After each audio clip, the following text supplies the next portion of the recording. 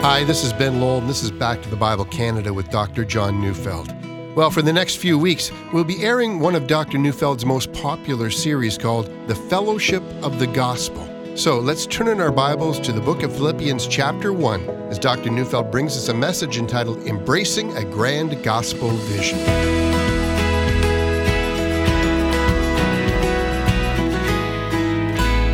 I want to begin today by quoting a number of verses that most of us are familiar with. Here's the first.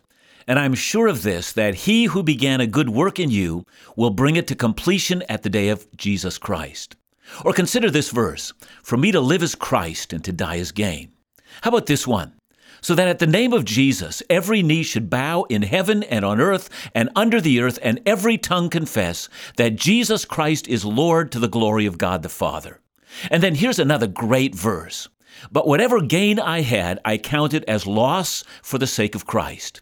And then there's this one that has helped many. But one thing I do, forgetting what lies behind and straining forward to what lies ahead. Or consider this verse. Rejoice in the Lord always. Again, I will say, rejoice. How about this verse? Do not be anxious about anything, but in everything by prayer and supplication with thanksgiving, let your request be made known to God. Or who can forget this verse? Finally, brothers, whatever is true, whatever is honorable, whatever is just, whatever is pure, whatever is lovely, whatever is commendable, if there is any excellence, if there is anything worthy of praise, think about these things. And finally, I can do all things through him who strengthens me. How many of you know that all of these verses I have just quoted come from the book of Philippians? Yes, all of those come from that one short book that make up only 4 chapters in our Bible. Now that's an impressive array of verses that almost all Christians are familiar with, making me think that this is one of the most quoted books in the Bible. You know, what's more, it's been pointed out that the theme of joy simply breaks out everywhere in this book. At least 11 times in these short 4 chapters, Paul either speaks openly about his own joy, or he encourages readers to enter into joy themselves. And lest one miss it, let me also point out that Jesus is mentioned, at least 34 times in these 4 chapters, reinforcing that whatever Paul says about joy is grounded deeply in his knowledge of Jesus. And so very easily, without even trying, we can see that Christ and joy literally ooze out of every sentence in this remarkable little book. But here's the danger. For many of us, it may seem because we've memorized verses from this book and heard it referred to as the Epistle of Joy, that we assume we already know everything about this book. And it's this over-familiarity that might hide from us the real theme of this book, along with something that might just change our lives. So how do we begin? Well, you'll notice that the title I have given to this series is The Fellowship of the Gospel. And I'm quite aware that that sounds like a kind of a boring title and a boring series, but if you'll just hang in there, I'd like to explain why this is a very cool title indeed. But before I do, let me give you a little background to this letter. We notice that the letter is written while Paul is in prison in Rome, awaiting trial before Caesar's tribunal. You know, while in prison, he writes this letter to the church he started at Philippi, which I think may well have been his favorite church. Now, I say this because as we read this letter, we will find that on only one occasion is there a rebuke, and it comes in the 4th chapter when Paul mentions 2 women, Euodia and Syntyche. And he tells them to agree with each other, and for the rest of the church to help these 2 women put their dispute behind them. But there is no suggestion that the dispute has broken out into the wider church, causing an argument there. I mean, outside of that, there's a warning in chapter 3 to beware of false teachers, but again, no indication that the church was at that moment being deceived in any way. Rather, they were warned about a future threat. Now, I say that because if you contrast this letter with a letter to the Corinthians, for example, Paul charges them with being divisive, being unspiritual, tolerating sexual immorality, lawsuits against one another, and more. Or when he writes to the Galatian Christians, he charges them with being on the verge of deserting the gospel. The Ephesians are warned not to walk as the Gentiles do, and the Colossians, well, they were warned not to submit to regulations that were a part of the false philosophies of asceticism they had adopted. But here in Philippians, we find no such warnings. Indeed, if Paul gives them a command, he wants only that their love would abound more and more, and to remember to speak the word boldly without fear. And so by all accounts, this is a church that has got their act together. Furthermore, it seems like Paul had a partnership with his church for the advancement of the gospel in a way that he had with no other church. See, by all accounts, this church was as close to an ideal as you will find in the New Testament. And there's a lot to learn here. But there is a drama that stands behind the writing of this letter, and that drama is really quite engaging. Years before this letter was written, Paul and Barnabas had returned from the very famous Council of Jerusalem, in which the Christian leaders there gave Gentile evangelism the two thumbs up sign. Gentile Christians would not be required to undergo circumcision, nor would they be required to submit to Jewish dietary restrictions. And that historic decision set the gospel free to reach the Gentile world. Rather than forcing Gentiles to become Jewish in culture and practices, they would simply come to Christ within the context of their own culture. Food, drink, clothing, and other cultural practices would not be the issue. Rather, the cross, the resurrection, and the promises made in the gospel, they would be front and center. So armed with a historic Christian decision, Paul and Barnabas start out on their second missionary journey, a journey that would change the world. Initially, the two men were going to retrace their steps through what was then called Asia and what we now call Turkey, but God had other plans. Listen to how Luke describes it in the book of Acts, and I'm reading from Acts 16, verses 6 to 10. And they went through the region of Perga and Galatia, having been forbidden by the Holy Spirit to speak the word in Asia. And when they came up to Mysia, they attempted to go into Bithynia, but the Spirit of Jesus did not allow them. So passing by Mysia, they went down to Troas, and a vision appeared to Paul in the night. A man of Macedonia was standing there, urging him and saying, "Come over to Macedonia and help us." And when Paul had seen the vision, immediately we sought to go into Macedonia, concluding that God had called us to preach the gospel to them. So what's so significant about that? Because names like Perga and Galatia and Mysia and Troas and Macedonia are unfamiliar to many of us. We might read this passage and our eyes kind of glaze over, and we're going to miss why this moment is a groundbreaking, earth-shattering moment. See, up to this moment, the gospel has stayed fairly close to home. It began in Jerusalem, went up to Judea, which was a wider Jewish territory, and then, amazingly, a church began in Antioch, which was in Syria. Now the gospel was being heard and believed on among the Gentiles. And from there, it went into Asia Minor, which from our perspective is Turkey. But Macedonia, well, that puts the gospel on a new continent.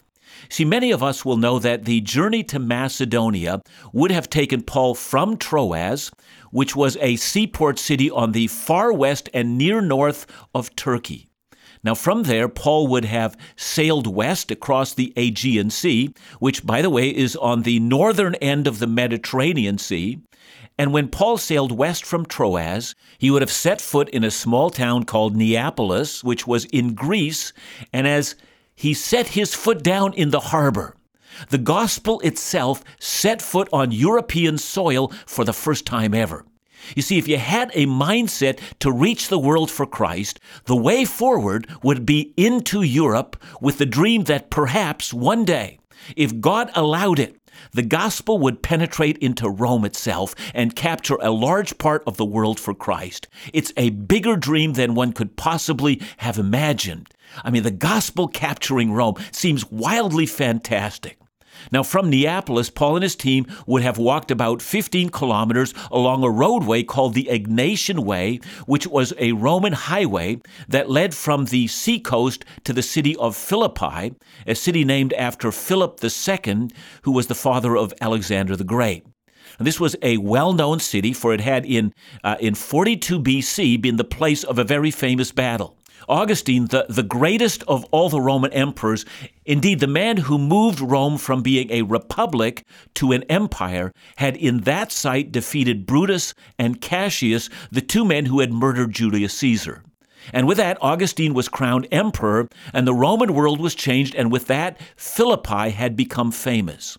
You know, what's more, many Roman soldiers settled there in that city, and the city at the time of Paul's arrival was a Greek city in which many of the citizens were descendants of Roman soldiers. Latin had become the language of power in Philippi, so all the leadership of the city spoke Latin, although the blue-collar workers typically spoke Greek. But suddenly, Paul found himself ministering in a world that had very little Jewish influence, and that was about to change everything. The book of Philippians tends to capture our attention with many familiar and often quoted passages. But when we take the time to look deeply into the heart and soul of Paul's letter, an even grander understanding of its significance emerges. Dr. Neufeld has begun today by pointing us to the gospel-centered theme that runs throughout this letter. And when we come back, we'll see further how the proclamation and the fellowship of the gospel laid the foundation for the church.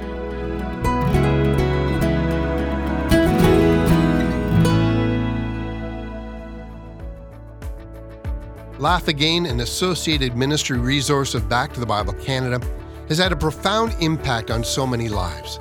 In 5 minutes a day, Phil Callaway, through his special gifts of encouragement and humor, has opened ears to hear the gospel and offered a message of hope in difficult times. Sarah wrote, "I love Laugh Again. It's family humor. It talks about things that we can all relate to without tearing each other down." Well, only weeks ago, Laugh Again introduced its newest program, Laugh Again Take 5. A 5-minute weekly video program that can be seen online at laughagain.ca or on the Laugh Again TV YouTube channel.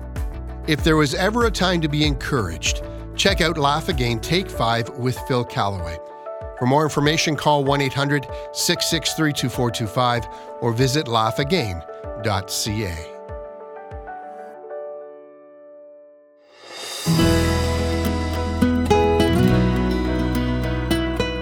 When Paul arrived in Philippi, perhaps in either AD 49 or 51, all the old rules of his missionary strategy had to change. For one, he always made a point of first visiting the Jewish synagogue in whatever city he came. It was a part of his theology. The gospel was for the Jew first and then also for the Gentile. And so Paul would begin to proclaim the gospel in a local synagogue, create a stir there, get kicked out, and then from that would launch a Gentile ministry, and that ministry would mean that the leaders in Gentile evangelism would have come out of the synagogues. Jews would form the first believers, and this would be helpful because you didn't have to explain all the Old Testament background to them. But there was no synagogue in Philippi, and even though this was in Greece, this was a Roman town. On every civic building were large Latin letters. The sports facilities, pagan temples, and the way the city was organized was Roman. In Jewish law, 10 men were required to start a synagogue, so clearly no Jewish 10 men lived there. There was no synagogue. So what to do? According to Luke, Paul discovers that there's a group of God-fearing Gentile women in this city. Now, the term God-fearer was a technical title given to Gentiles who worshiped the God of Israel but never became converts to Judaism. Now, how this happened, we're really not sure. How did a group of Gentile women meet for prayer, praying to the God of Abraham, Isaac, and Jacob? Perhaps they'd been to Jerusalem, which must have been true because one of these women was a businesswoman. Perhaps she'd gone to Jerusalem at some time in the past. Perhaps she'd been there during the Passover and heard of God's great deliverance and stayed to learn more. Perhaps. But the Bible gives no details, only that there they were in Philippi, of all places, female God-fearers who met alongside the river at Philippi to pray. And Paul discovers there are a group of them, God-fearers, meeting outside the city walls every Sabbath day, and he joins them for prayer and in the process preaches the gospel to them. Now, one of these women, a businesswoman named Lydia, we know that she marketed and sold purple goods, fabrics, very expensive purple dyes, highly prized in that day. She was probably a wealthy woman. Luke says the Lord opened her heart. It simply means that the Holy Spirit came upon her as Paul preached, gave her a new heart, and she believed. Lydia is the first European to receive Christ as Savior and Lord. And not only her, But this woman had a household which would have consisted of her family and then all the people who worked for her in her industry. And she invited Paul to meet her household and to preach the gospel to them, and her entire household believed. A church had begun in Europe, the first ever European church. But of course, that's not the end. One day, as Paul and his team were going to the place of prayer at the river, I imagine now this place of prayer is growing, and more people are coming all the time, and a demon-possessed slave girl met them, and she used to follow Paul around, crying out in what must have been a very annoying way, "These men are servants of the Most High God." And to make a long story short, Paul cast out the demon from her, and that was both good and bad news. See, the girl had owners, and they had used her demon-possessed condition to make money through fortune-telling. But once the demon left this slave girl, apparently so did her powers of predicting individual future destinies in people's lives. Immediately, her owners created a disturbance. Their money supply had run out. They were accusing Paul of bringing Jewish customs into the city, and we can easily see that there was an anti-Jewish feeling in that city. That may surprise us because there were almost no Jews there. But everyone knew that Jews were exempt under Roman law from being required to honor the various religions of the Roman Empire. Jews would have been viewed as intolerant and unwilling to blend in. And clearly, what Paul had done in driving out the demon from this girl showed a remarkable lack of tolerance and respect for other people's religious views. That's just like the Jews, they thought. And these people of Philippi, proud of their Roman-style city, weren't going to put up with this kind of narrow-minded activity. And so Paul and Silas are arrested, they're beaten with rods, and they're thrown into prison. But that was the good news. See, at midnight, beaten and in jail, they're singing praises to God, and something that happens frequently in that part of the world happened that night, an earthquake. And the earthquake was so severe, the jail doors break, and the jailer, who knows Roman law, that if you allow your prisoners to escape, you're going to die. So he assumes that Paul and his team have fled into the night, and he takes a sword and he's about to kill himself when Paul calls out to him, "We're here, don't harm yourself."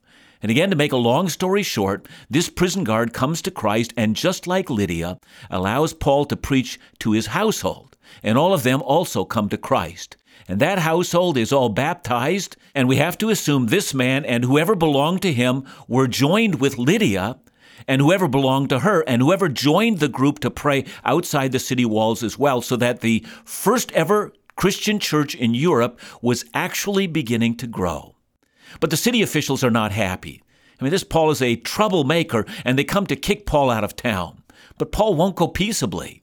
He points out that he's a Roman citizen, and under Roman law, they are not permitted to beat him as they have done. Well, that creates a frenzy, so much so that the city officials apologize to him and still ask him to leave the city. But Paul is still not done. He went back to visit Lydia. Now, I have no idea what he told her, but he must have told her something about what she must do after he's gone. And with that, Paul left the city, and his ministry there is over. Now, years ago, I met an elderly man by the name of Rochunga Pudayate. Now, Rochunga was an Indian man who told me his remarkable story. Back in 1910, a Welsh missionary by the name of Watkin Roberts defied British authority, traveled to a head-hunting village in India, armed only with a New Testament. He taught the people of that village the Gospel of John. The key members of that village believed, gave their lives to Christ. But the British heard about Robert's activities, and they threw him out of the country. Rochunga was born to parents who had heard the gospel from a Welsh missionary, and as Rochunga got older, his parents and the entire village sent young Rochunga to study at Trinity Evangelical Divinity School in Chicago, where Rochunga translated the entire Bible into his native language and published it and made it available to the Hamar people made up of many villages in India. But Rochunga was not done. He wanted to find Watkin Roberts, to find out if this man who brought the gospel to his people was still alive, and he wanted to find a way to honor this man's amazing sacrifice. And to Rochunga's amazement, he found that Roberts was not only alive, but that he lived in Toronto. He traveled to Toronto and found him. Roberts was old and lived in a small apartment, was a member of the People's Church, a great historic church in this country. But Watkin Roberts was not in good health. But Rochunga made arrangements to take him to India and to the Hamar people. See, Roberts had no idea what his ministry had actually meant. And he was carried from village to village as men and women, a multitude of them, in various villages, rose in honor to the man who had brought them the gospel and turned their people to Christ. Roberts had no idea that his short assignment in that part of the world would bear such great fruit. You know, I love that story, and it does remind me of Paul. Stepping onto European soil, Paul had a grand vision that the gospel would be driven deeply into the heart of Europe and even one day into Rome itself. And as we study this amazing letter, we're going to find out that like Watkin Roberts, Paul and the new converts in Philippi were going to find out that the gospel was moving forward in a way that they would never have imagined. Eventually, what would happen is that between Paul and the Philippian Christians, they would join into a fellowship of the gospel, very much like a partnership in the gospel. Together, Paul and this church would dream of a day when the gospel would penetrate into Rome itself and change the entire world. What a dream! Let's learn from this book about our own dream for the gospel in our country.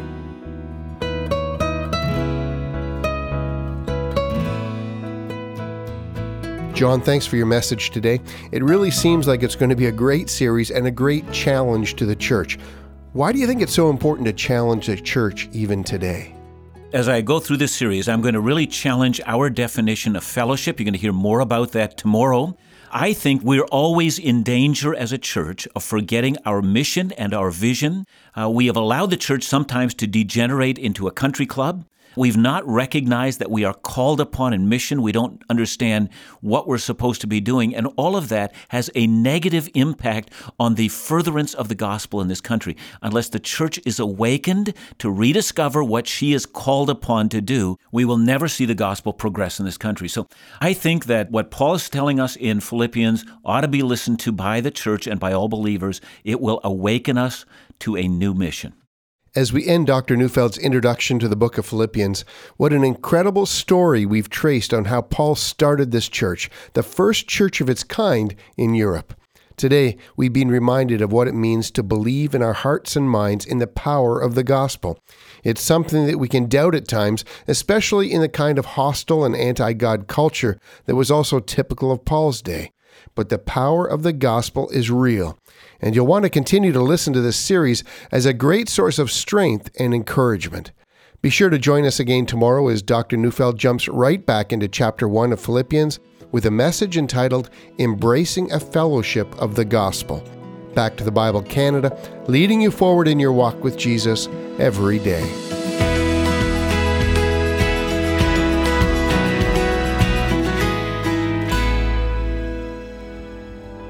The past number of years, Back to the Bible Canada has been blessed to offer a unique Israel experience, a journey to the Holy Land under the teaching of Dr. John Neufeld, discovering first-hand locations across Israel so prominent in the Bible. Now's the time to plan ahead. In April of 2021, Back to the Bible Canada is offering our next Israel experience, and we want you to attend. Join an intimate group of brothers and sisters journeying across Israel under the teaching of Dr. John Neufeld and experience events and activities that will include Laugh Again's Phil Callaway, very special musical guests, and hosted by the Back to the Bible Canada ministry team. For more information, call us at 1-800-663-2425 or visit backtothebible.ca.